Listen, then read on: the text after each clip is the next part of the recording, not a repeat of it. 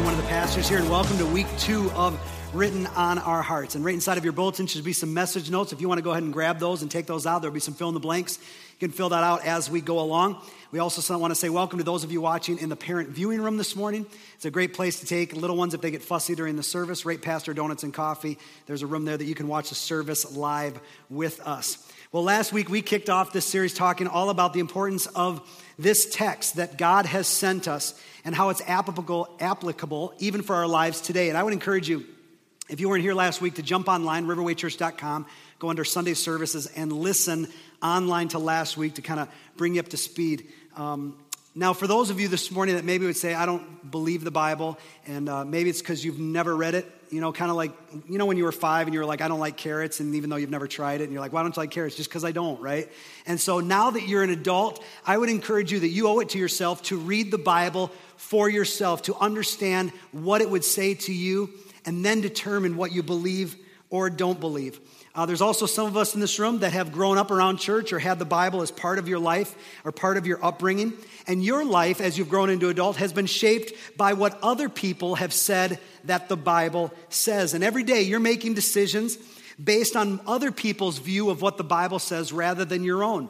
And I would just encourage you that you owe it to yourself to know what the Bible says for your life so that you could apply it as well.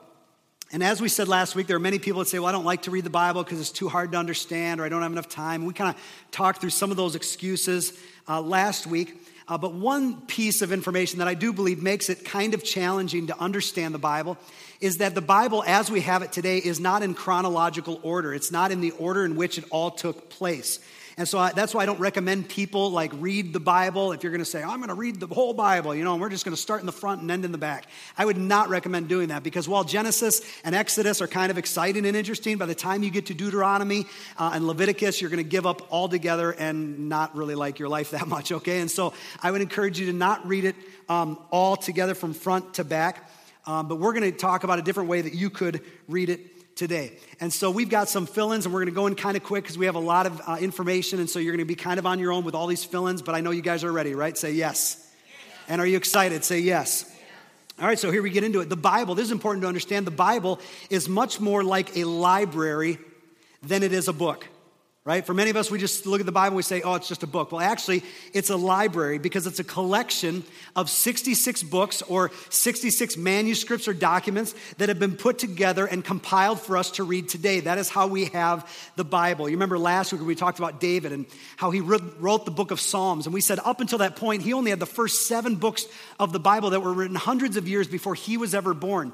But here we have all 66 books that have been compiled together for us to read. Now, here's the most amazing thing about the Bible. It's your next fill-in. That the oldest manuscripts were written by Moses about 1,400 years before Christ. And the most recent ones were written by the Apostle Paul somewhere around 68 AD, which means that the literature in the Bible spans over 1,500 years, if you can believe that. 1,500 years from the beginning to the last manuscript that we have. And not only is that amazing, but we have over 40 separate authors that contributed to this time, spanned out over 1,500 years, that all tell one story of redemption. One story. And it's the story of God reaching out to us to redeem his creation, the story that begins in Genesis with creation, ends in Revelation with Christ's return and beyond for eternity. This is a story of epic proportions that would include every amazing twist in turn in literature that you can even imagine, all while having the power to transform a human heart. That's amazing. Now, I've heard people say before, well, I don't think the Bible's true, right? And I'm always a little bit confused by that statement because I want to ask, well, what part of the Bible don't you think is true? Do you not think that Moses didn't write what he wrote 1,500 years before Christ, or 1,500 years at the very beginning of our collection of books? Do you not believe the Proverbs and the Psalms are really like songs and words of advice? Do you believe that Solomon never wrote those things? Do you not believe in Matthew, Mark, Luke, and John? Do you believe that they all lied about Jesus? Like, what part of the Bible don't you believe is true? Because there's many people that would just look at it as one book, and I don't believe it. But in actuality, it's 66 different books written by 40 different authors over 1,500 years, right? That's pretty amazing. And so as you begin to understand the Bible, you might know that there is an Old Testament and a New Testament. The Bible's broken up into two parts. And do you know what the word testament means? Does anybody know what the word testament means? Testament means covenant. That's what it means, all right? And that's right in your notes there, so you can write that in. Covenant. And so what we have is we have the Old Covenant, which is the story of ancient Israel. And then we have the New Covenant, which is the story of ancient church. So you might remember, covenant is just another word like for promise, right? And so you remember like back in the days when God flooded the earth and there was Noah in the ark, and God made a covenant with Noah. What was that covenant? Do you remember? To never flood the earth again. Remember, that was a covenant that God made with Noah, and God made covenant with Abraham that his descendants would be as numerous as the stars. And so you have these covenants, these promises that God made with people in the ancient Israel. Then Jesus comes on the scene, and Jesus sat with his followers, and he said, I'm about to change things up with my death and resurrection. Whereas before you had to sacrifice an animal and release its blood to cover your sin, Jesus sat down and said, listen, I am now going to become the final sacrifice, and the shedding of my blood is going to be enough to cover your sin for here and into eternity. It's going to be enough. And so Jesus was changing the whole ball game, and it was going to change the relationship that God had with humanity. And so because of that, there was a new promise or a new covenant, which means that all the old covenants are old, right? So you have the Old Covenant or the Old Testament, and then the New Covenant or the New Testament that Jesus made with us, right? So did you learn something there? Was that good? All right, you learned something, right? This is good. Now, on your way in today, you should have gotten a card that looks just like this. Could everyone take this out for me? If you didn't get one, raise your hand wildly and an usher will come and bring you one. All right, everyone fill this out. And we're just going to turn up the lights just for a quick second. And so guard your eyes, okay? And I want you to take a look real quick at this card where it says Old Testament and New Testament. Is everyone on that side? And what you're going to see is that the Old Testament is broken up into 4 categories. You have law, history, poetry, and prophecies, all right? Now, the Old Testament here, this list and order that you have is exactly what you would find in your Bible. If you turn to the table of contents, this is exactly the order that you would find. However, it is not chronological, which means this is not the order in which everything took place, all right? And so here in the Old Testament, you've got all those things broken up into those 4 categories. So then I want you to flip that card over to where it says chronological order of the Old Testament. Now, if you look right in the middle, there's kind of a middle bar that goes all the way across, right? And I really hope this will help us to understand the Bible just a little bit more as we read it. So right at the beginning, you have Genesis and Exodus. Everybody with me? Say yes. Okay, so you should be horizontal right now. Okay, horizontal, good. Chronological order. Genesis and Exodus, right? Now, this is the order in which it actually happened. So if you wanted to read the story of Israel and what happened, this is the order of books that you would read it in. Genesis, Exodus, and then you would skip to Numbers, Joshua, Judges, 1st and 2nd Samuel, 1st and 2nd Kings, Ezra, and Nehemiah. If you were to read just those books, you would read the entire story of ancient Israel and what took place. Now, here's what's so cool, and this is, you can see above it and below it, there's all sorts of other books that are mixed in. Everybody see that? Say yes. Okay, perfect. All right. So I want to liken it, example maybe this way. How many of you are good at keeping photo books and taking pictures and that kind of thing? Let me see your hands. How many of you like to do that kind of thing? Okay, there's 3 of you preserving memories. That's great. Okay, only 3 of you. Awesome. All right. This middle column right here is much like a photo book. If you were to take a snapshot of everything that happened throughout Israel in the Old Testament, this is what you would read. You would read the actual story, like the exciting storyline. You'd be flipping the pictures just like you do. Maybe you made an album of last summer and when you went on vacation, you know, and someone had their 40th birthday party and they accidentally spit on the cake and those kind of things. And they're like, oh, pictures of the cake, people's faces, right? And so you have all these pictures of your summer. Maybe it was when your first one was born, or maybe it was when you got married, and you have all these pictures, right? That would chronologically, you could look at your life from beginning to end looking at pictures. This is what the middle column here represents, like a photo. It's a snapshot of everything that happened in the story of Israel. Now, here's part 2. How many of you are journalers? You like to journal and write down your thoughts and deep thoughts, okay? 1, 2, okay, so we have 3 keeping memories, 2 journalers. All right, this is not looking good for us. All right. These other books, what they are is a complement or an in-depth look at the books that you are reading. Okay, so I liken it like this. If this were the photo book, the rest of these books are like the journal that would accompany the photo book. So if you took a journal along with those pictures and the 40th birthday party and you really journaled, everybody was there, and the in-law that was there that you hoped they wouldn't do that one thing that you wish they always did and they didn't, right? And so you're writing detailed accounts of, so-and-so was sick, or I felt this way, or I saw this way, et cetera, et cetera. So if you took detailed notes and attached it to your pictures, that would be exactly what these supporting books do for the main theme throughout the Bible, right? Got that? Does everyone make sense? Does that kind of make sense? Let me give you an example. Everyone look down and look at 2 Samuel. In 2 Samuel, in the main drag there, that is where we pick up the story of David, King David, and his life. And in that story, we read about David and Bathsheba and the affair that he had with her, okay? Now, what's cool is that you look below there, you see the little line, and you'll see the book of Psalms. Why? Because David wrote the book of Psalms. And in chapter 51 of Psalms, you read the prayer of repentance that David prayed after he had an affair with Bathsheba, right? So here in the story of 2 Samuel, you get the story, and you're like, oh man, that's not a good story. But then when you get to Psalm 51, you begin to understand the heart and the meaning and the emotion of what was going on in David's life when all of this took place. Right? So again, it's like a journal. It's like a deep understanding of everything else that you're already reading. All right, next example, we just go one book over to 1 Kings, and you'll see Solomon. And Solomon was one of the greatest kings that ever lived. And underneath there, you'll see the line down, Proverbs, Ecclesiastes, and Song of Solomon. That's because Solomon wrote those books. In fact, the Bible says that he was the wisest man that ever lived. And that was the book of Proverbs. If you read Proverbs, there's a bunch of advice for your life that you can apply. Solomon wrote that. And then Ecclesiastes, that book is all about Solomon kind of like just indulging himself in everything that's available and how that impacts your life. And then lastly, the Song of Solomon. The whole book is about sex. And it's very graphic and detailed. In fact, the Jewish boys of this time could not even read that book until they got married. Right? That's intense. So for some of you, you might want to start right on Song of Solomon. That might be a good place to begin if you're going to read the Bible. That'd be a good place. All right. And so you can kind of see how this is kind of a journal of everything else that's taking place in the main drag there. Now, next to 2 Kings, what do you see after that? What does it say? 70 years of exile.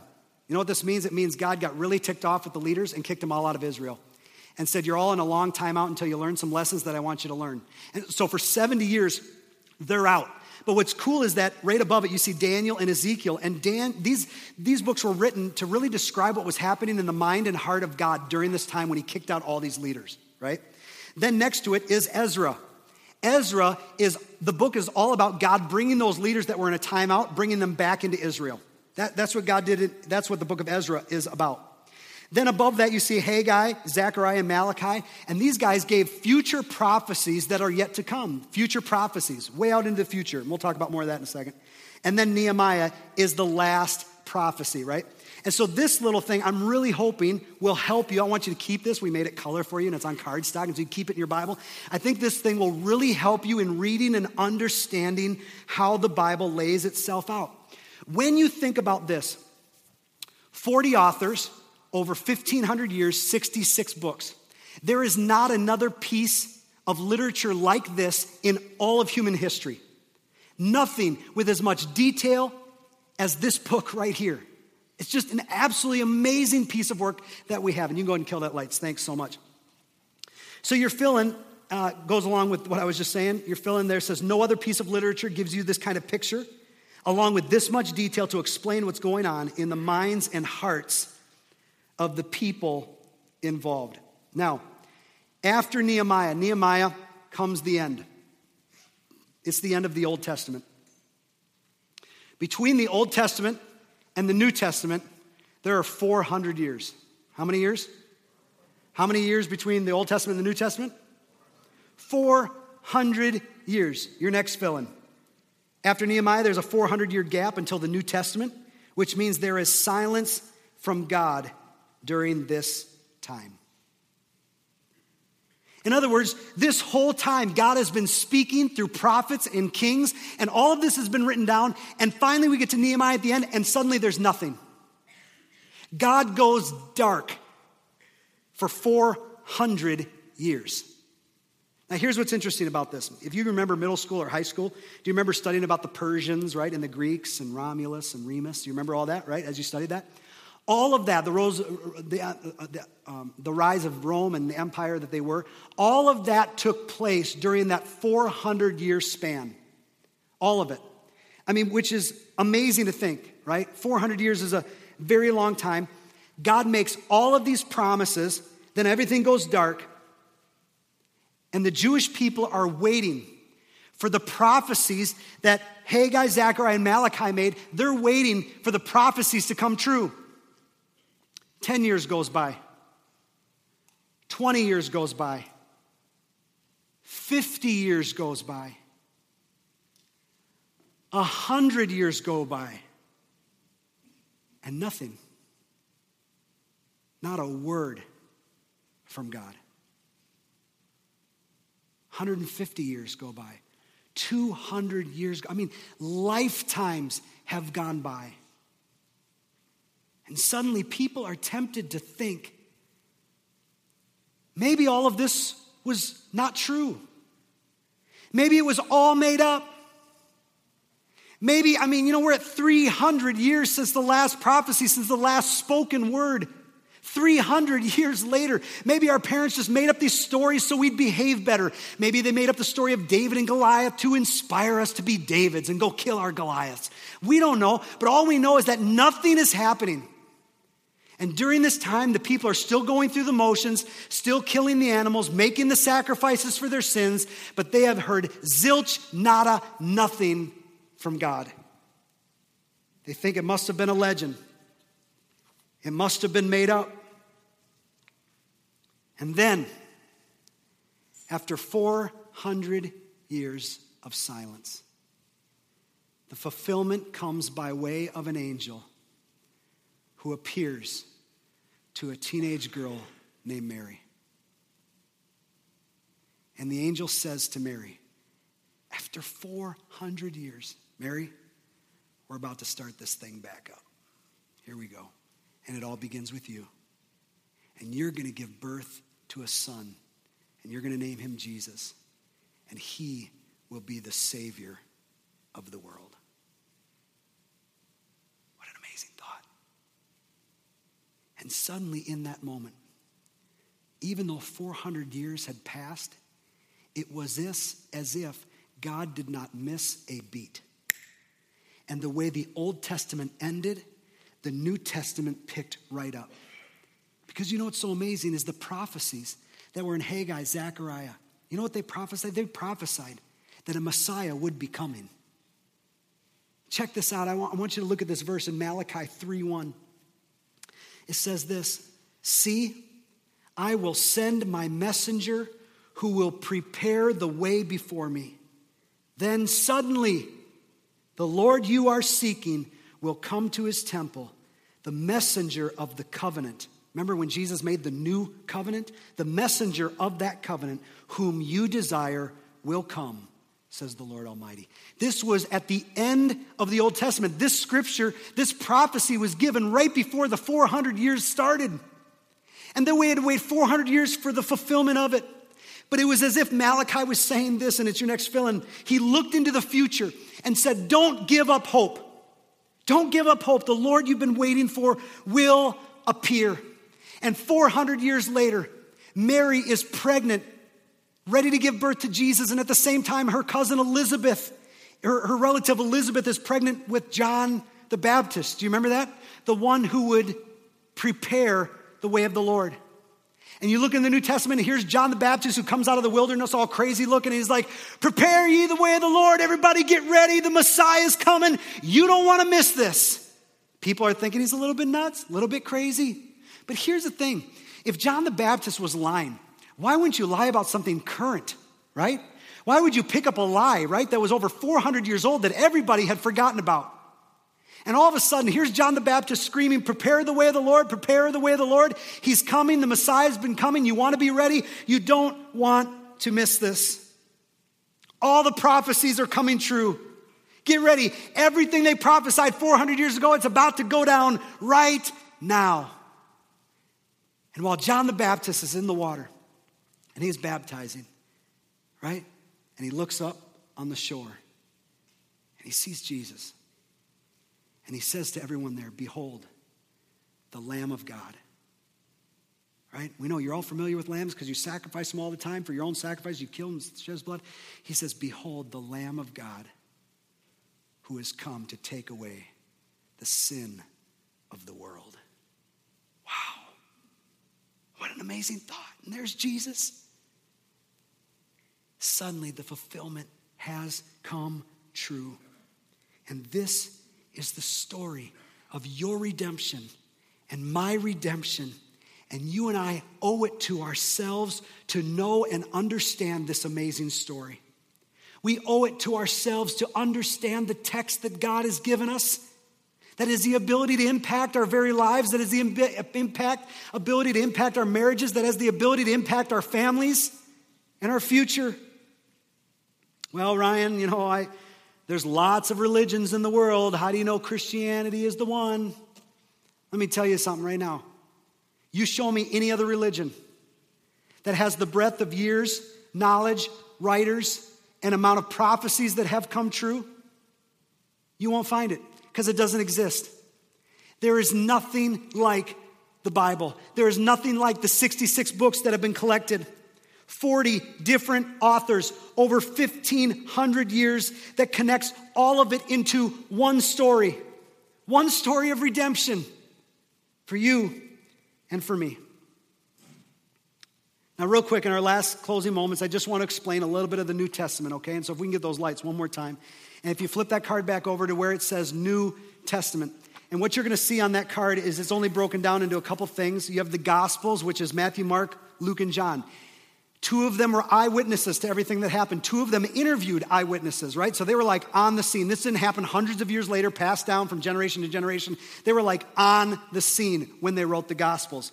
Then the only book that falls under history is Acts. And here's why Acts is important, and I believe that everyone should read the whole book of Acts.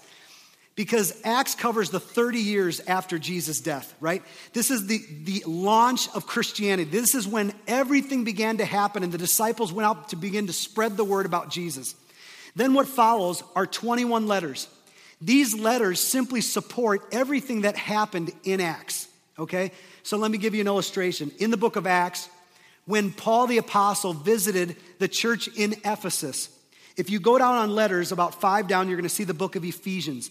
The book of Ephesians is the letter that Paul wrote to the people in Ephesus. When he went and visited them in Acts, this was the letter that he gave to them. And so all of these letters simply support everything that took place after Jesus' death and resurrection that you read about in the book of Acts. Then lastly is the book of prophecy. This is Revelation. Now, this book was written by John, Matthew, Mark, Luke, John, same John.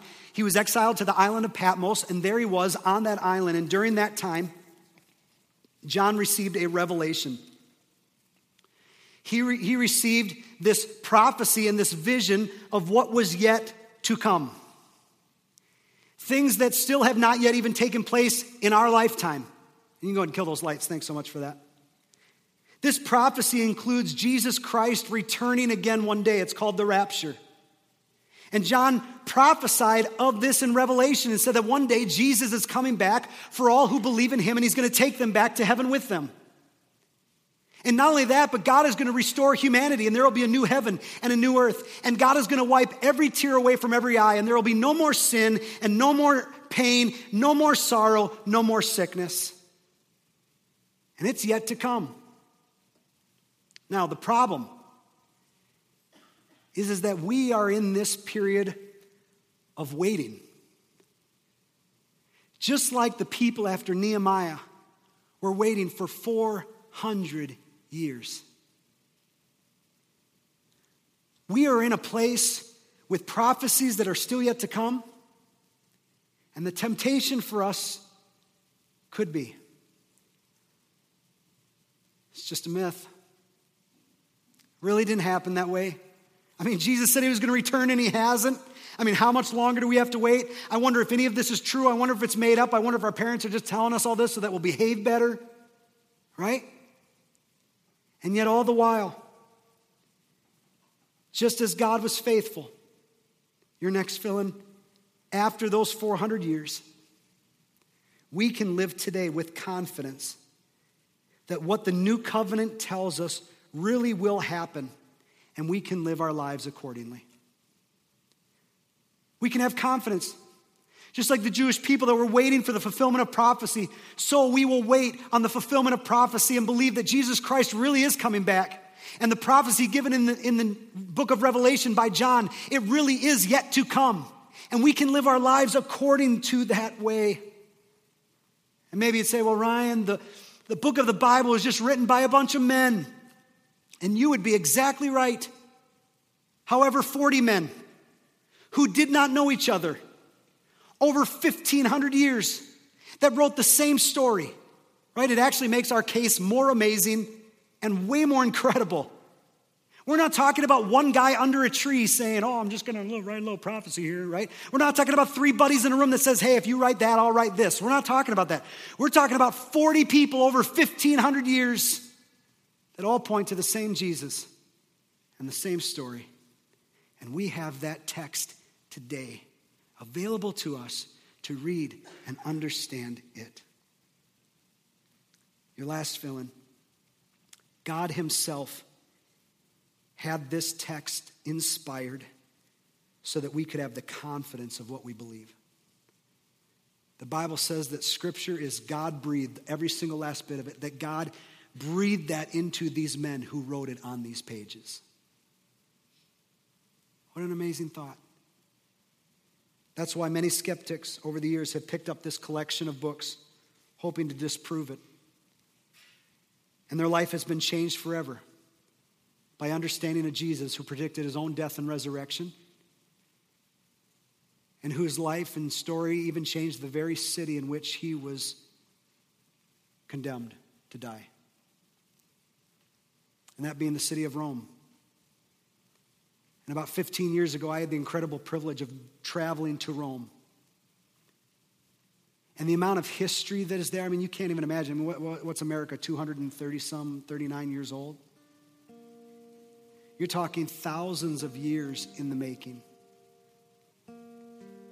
And as I stood in the very Colosseum, where Christians were murdered for their faith, put in an arena with lions and tigers and ripped limb by limb, and Christians set on fire because of this message that they were trying to get out, that Jesus Christ came to seek and save that who was lost.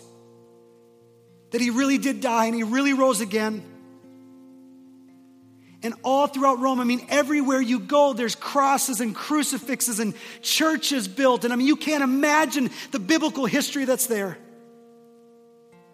And if you were to go back 2,000 years ago to first century Rome and speak to Tiberius Caesar, the Roman emperor, and you were to say to him, sir, what are the odds that one day in the future, this city, all-powerful Rome, will be landscaped with crosses everywhere as a memory and history of a man named Jesus that you put to death? What are the odds, Tiberius, that one day Rome's buildings will be nothing more but a testament everywhere you go to the followers who gave their lives for Jesus Christ, a carpenter that you had killed? What are the odds? You know what he would say? He would say it'd never happen. And yet on my visit to Rome, I sat in the very prison where the Apostle Paul wrote the book of Philippians. And the whole book's on joy in any circumstance. And here he is in a dungeon of a prison writing a book on joy. And as I sat there and took it all in, I couldn't imagine that this is where the people really walked and lived. These are where disciples gave their lives for Christ so that this message could exist 2,000 years later. And all of Rome, the very city where he was condemned, has been now transformed and become the Christian capital of the world. What are the odds? How do you explain it? You can't. Other than recognizing that it's not just a book. It's real and it's living and has the ability to change our lives if we'll let it. And so maybe today for you, you would allow your heart to be open to the Bible in a way that it's never been opened before. Maybe you haven't read it in years. Maybe you've never read it. Maybe you've never cracked it open. And my heart's desire is to do everything in my power over these next couple weeks to get you to read your Bible and to open it, because it's that life-changing. And I'm hoping this card will help you understand the chronological view and how you can read it and the books that support it, to understand how important Acts is and the letters that follow. Or maybe you'd be here today and you'd be ready to open your life to Christ. Maybe you've been on a faith journey a long time and had a lot of questions, and today you're ready to cross the starting line of faith. What I want us to do is just pray for a few seconds. So would you mind just closing your eyes all over this room?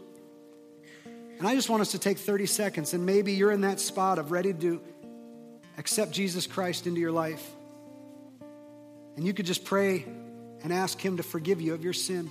And to ask him to be the leader of your life.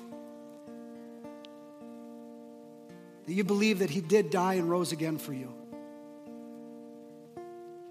Or maybe today you'd be here and say, I'm ready to open my heart to the Bible in a way that I haven't in a long time. I'm ready to make that step. I'm ready to let the power of these 66 books impact my life and my future. And so wherever you're at this morning, can we just take 30 seconds for you to talk to God and God to talk to you? Let's do that right now.